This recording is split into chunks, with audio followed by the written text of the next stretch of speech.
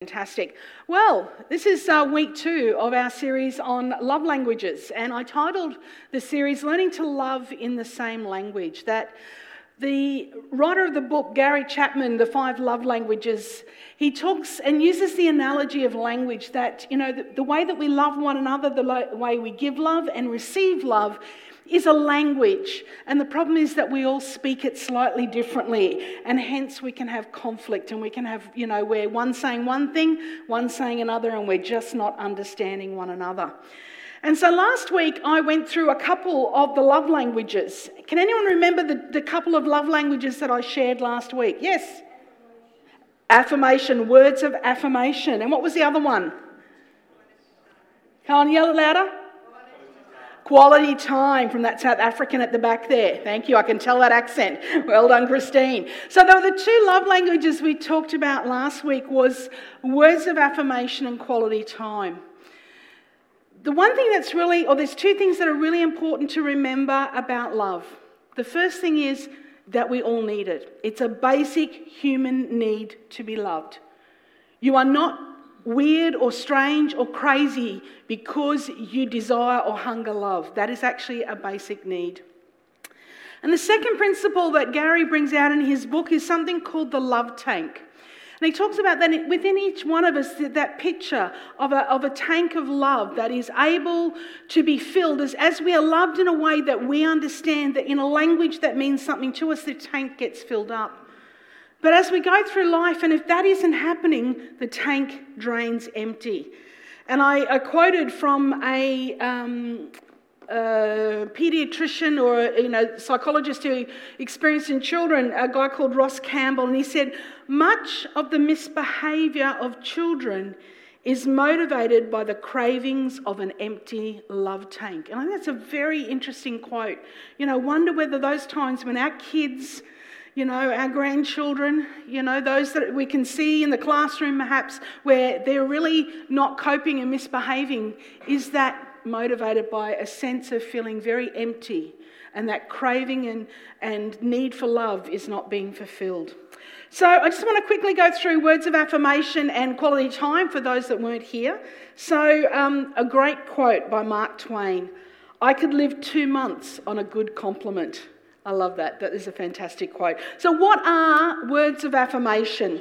So for me, I kind of put them down into something really simple. It's about thanking, appreciating, complimenting, and encouraging.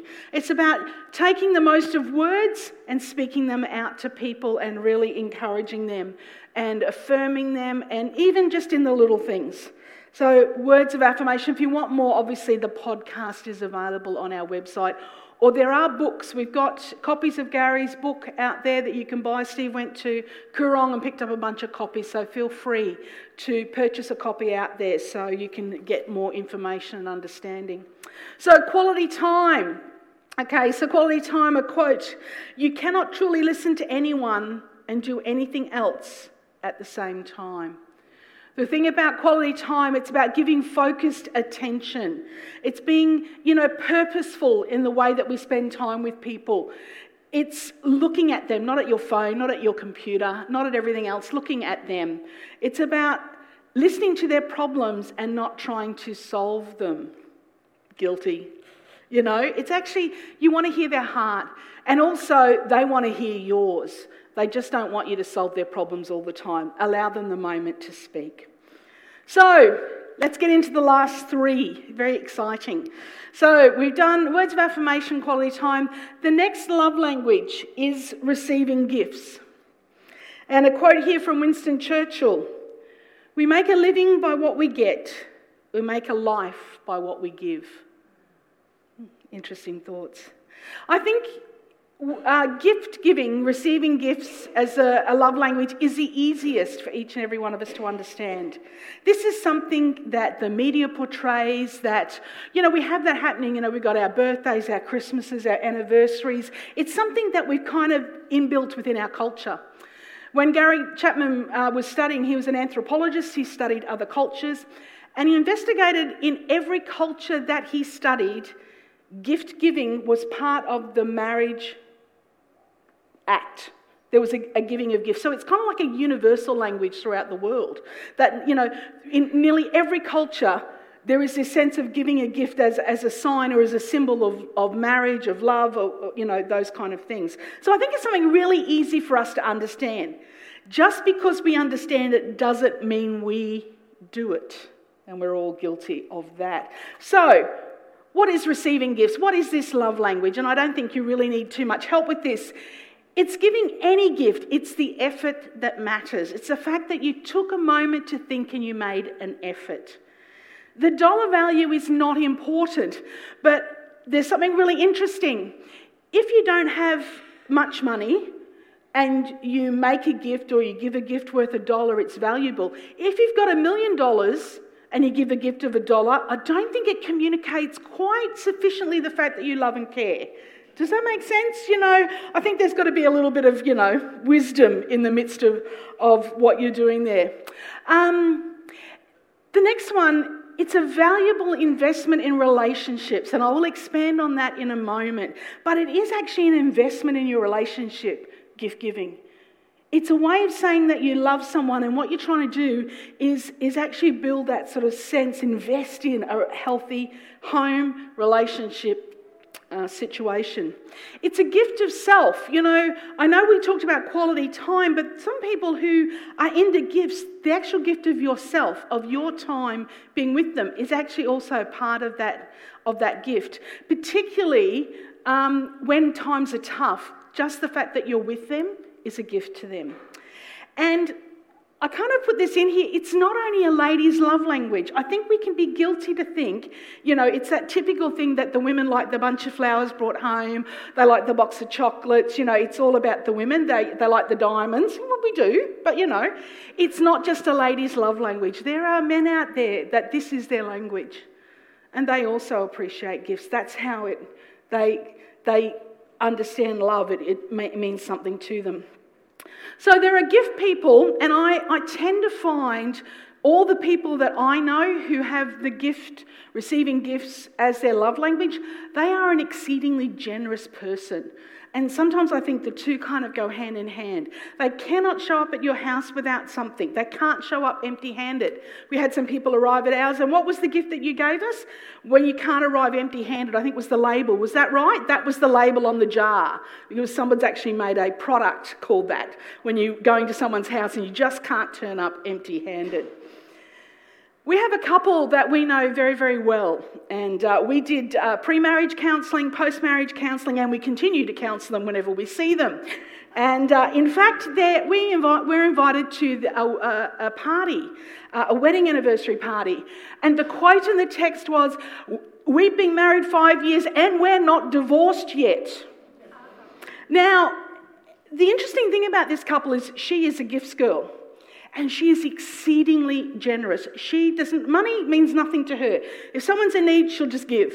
She came to our place, she'd always come with something lavish. She organised a weekend away for us. She's an exceedingly generous girl.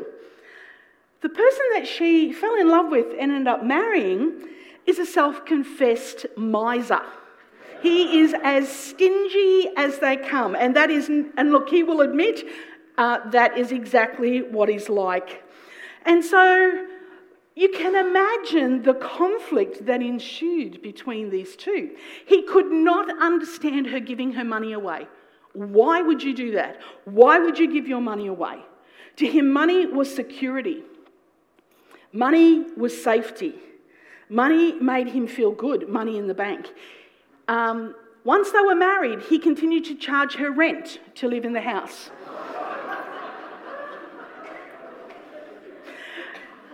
Can't say that I kept my mouth shut on that issue. I was like, what? So, we would take great delight, because Steve married them and we gave them a lot of time. She would say, by the way, we're taking them out to dinner and you're paying. And so we would make it, he would have to know in advance and prepare mentally for the fact that he had to give away some of his money to pay for dinner. The problem was, and I said that earlier on, the whole thing about it being an investment. he failed to see the value of giving gifts to his wife was investing in the relationship. You see, his saving was investing in his own self-worth, security. That's what he was investing in by saving his money, by hoarding.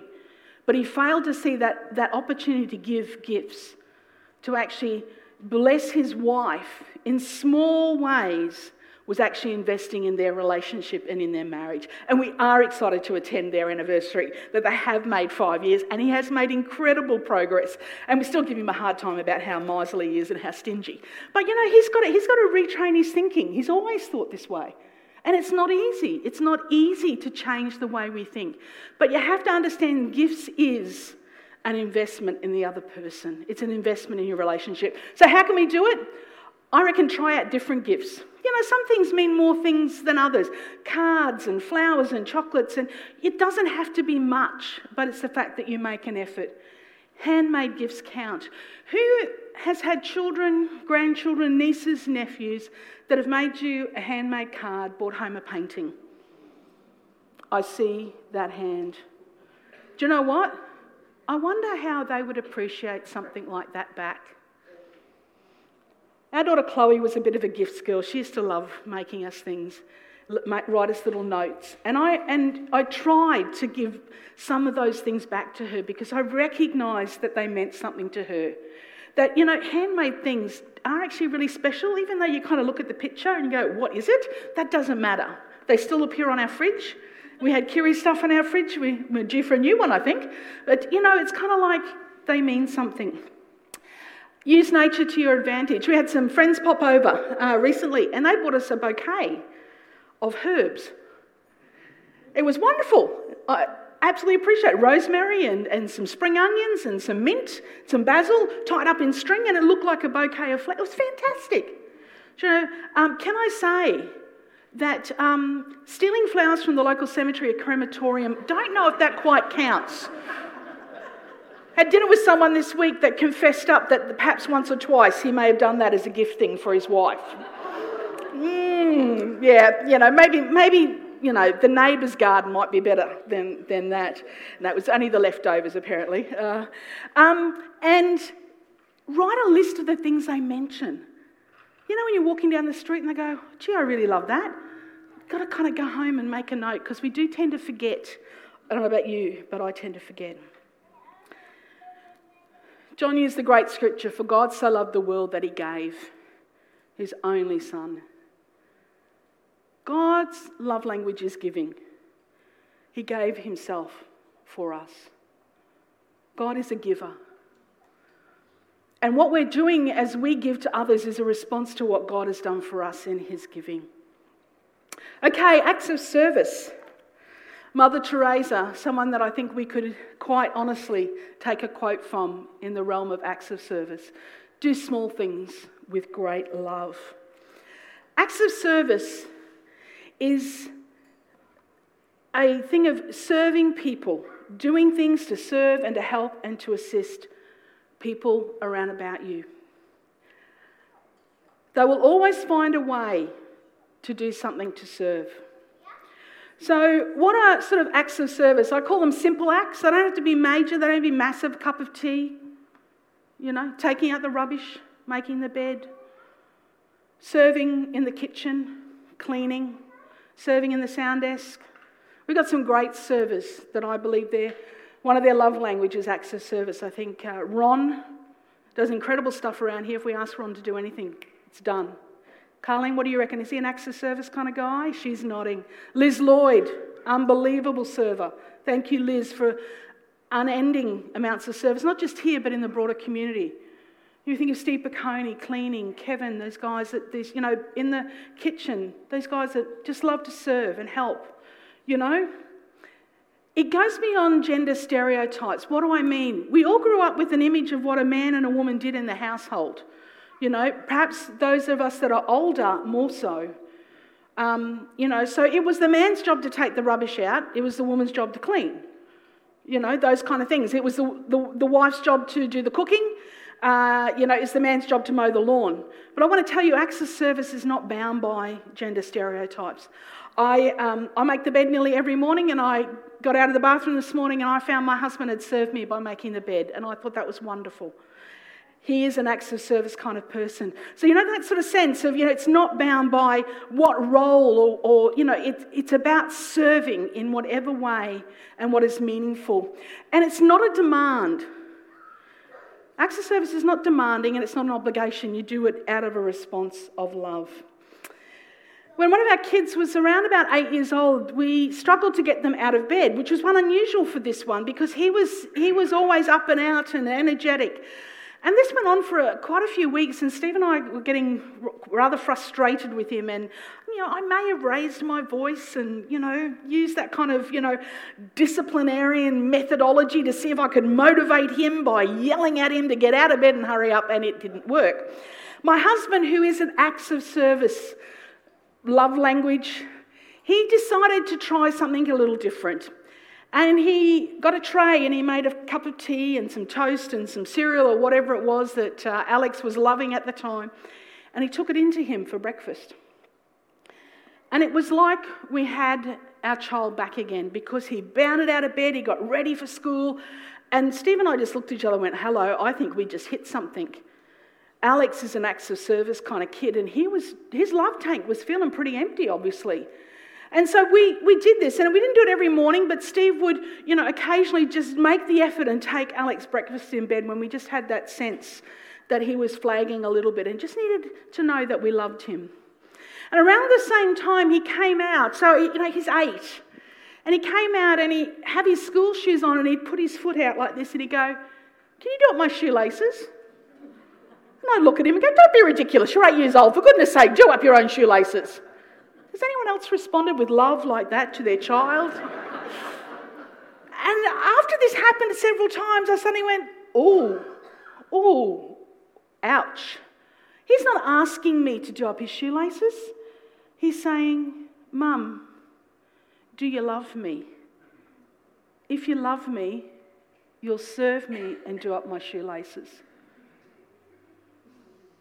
I know it's hard, isn't it? Because that part of me that's just, be independent child and grow up. And I had to actually go, sure, honey, I'll do up your shoelaces.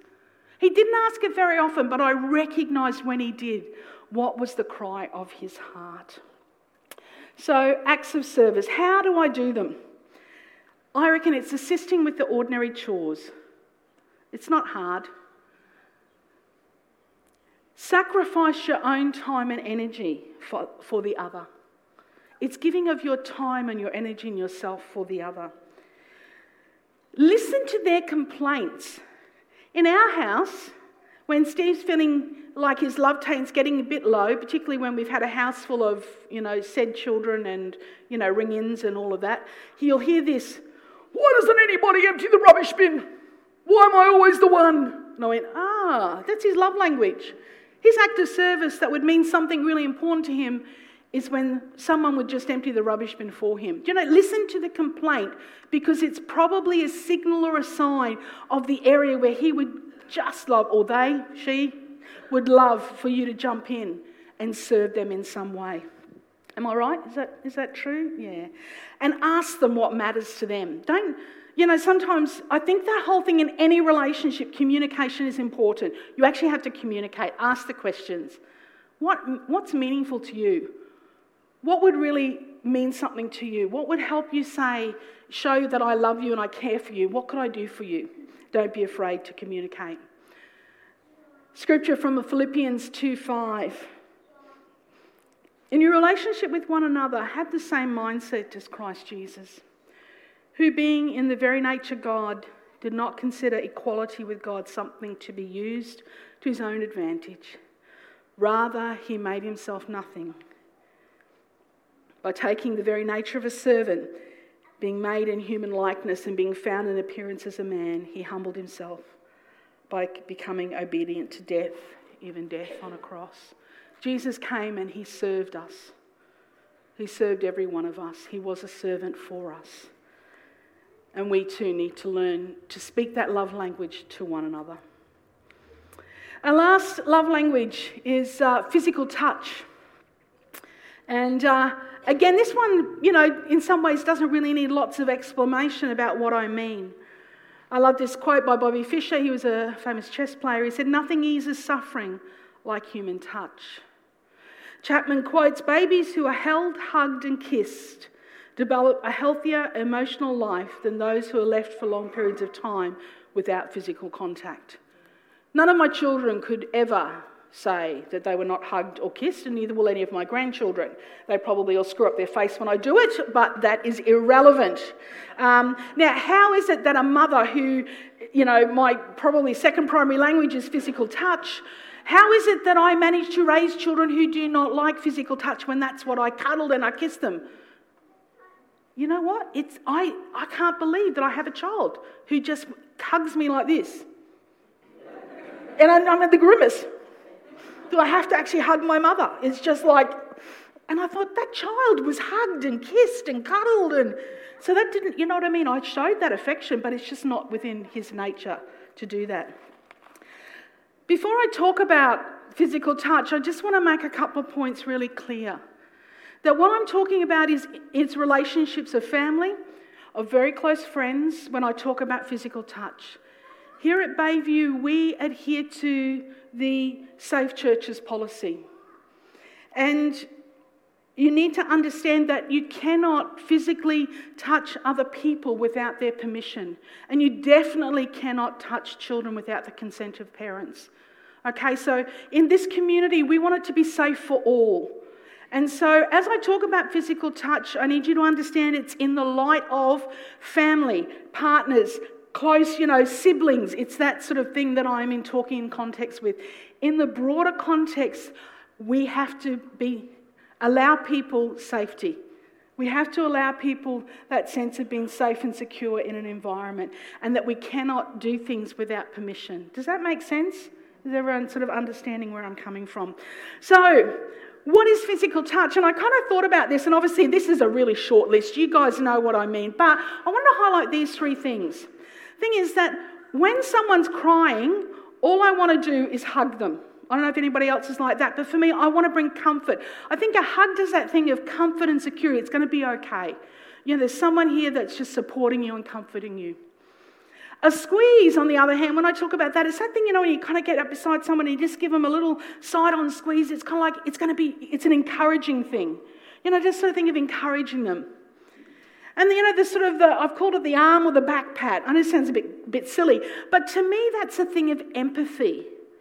If I give your arm a little squeeze or I pat your back, it's me saying, hey, I'm with you, I'm hearing you, I'm understanding you. And it's that thing of going, I understand.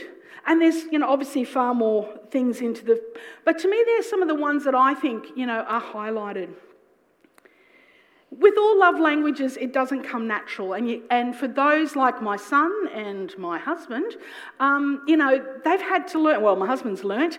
My son is still learning. When Steve and I went on our first date, we had already acknowledged that we liked each other, and we thought, we've something special going on here.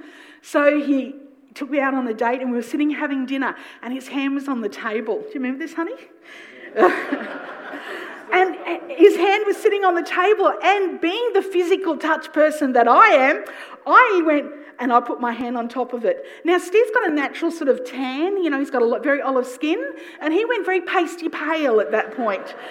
And then at the end of the first date, I thought maybe this relationship won't go anywhere at all, because I said, could I have a hug? I was thinking, this is kind of cute. And he went like this.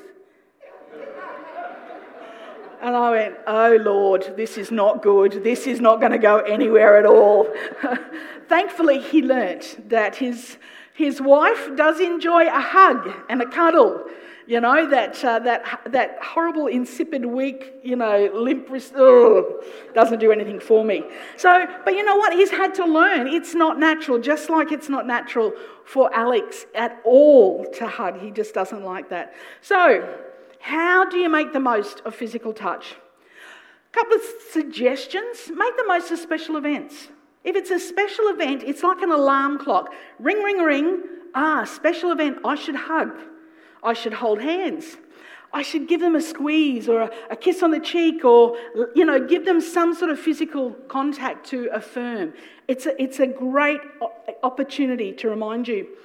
The Leaving home and coming home, they're great moments to kiss goodbye, to say hello, to give a hug. Again, a bit of an alarm clock. Recognise that little things matter. Holding hands, being near one another, just that little touch, I'm here, I'm right with you. Those things really matter. And finally, don't ignore their attention. The one thing that can happen with physical touch is we can assume that if someone wants to get intimate, that, that's all they're interested in. But, if someone wants to hold your hand or stroke your arm, that may just be the fact that they're trying to say that they love you. And don't bat them away and go away, leave me alone. Who's guilty of that? Come on. Some of you are, I know it.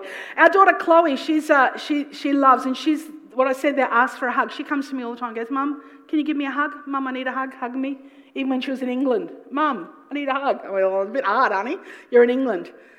But when she's, that's it. She knows to ask because she is a physical touch girl. But she'll often come and stand behind me and she'll just play with my hair. It's just her way of saying, Mum, I love you. And Steve and I were talking through the message. We talked about how does God show his love to us through physical touch. And Steve reminded me of the presence of God that comes. And I know for me that is very true. That sense of the presence of God where I just feel a peace. Or there's just this sense that is beyond my natural sense. And I believe that is God coming physically and just touching us and assuring us of his love. The reality is we are all made in the image and likeness of God. And in 1 John it says, we love because he first loved us. Part of our unique love language is a reflection of the nature and character of God. We've got this from God. God speaks words of affirmation to us through his word. God gives us quality time. His Holy Spirit is with us. God gives us gifts. He's given us the gift of Jesus. He's given us the gift of his Holy Spirit. God has served us. He came as man. And God presences himself with us. And we are able to love God back in our own way. Whatever that love language is that you have, you are able to love God back in that way. Matthew 25, verses 40 to 45 tells a great story. And it begins with this: whatever you did for one of the least of these brothers and sisters of mine, you did for me. And I've just had a little bit of a revelation, a light came on this morning when I recognised that, my words of affirmation, I actually love praise. I love the times of praise and declaration. I love in prayer to be able to declare out to God and acclaim and thank him. And I suddenly went, oh, that's me giving back words of affirmation to God. Because words of affirmation mean something to me. I love God back in the same language. And I recognise, and I've often had this complaint to God, gee, I wish I was more of a quality time person because I'd find it much easier to sit down and pray and spend time with you if you'd made me quality time. But that's the thing is though, quality time is about sitting and spending time with God and in his presence. I realise that coming together on a Sunday is giving God quality time to focus in on him. It's about giving him our attention, not being distracted by other things.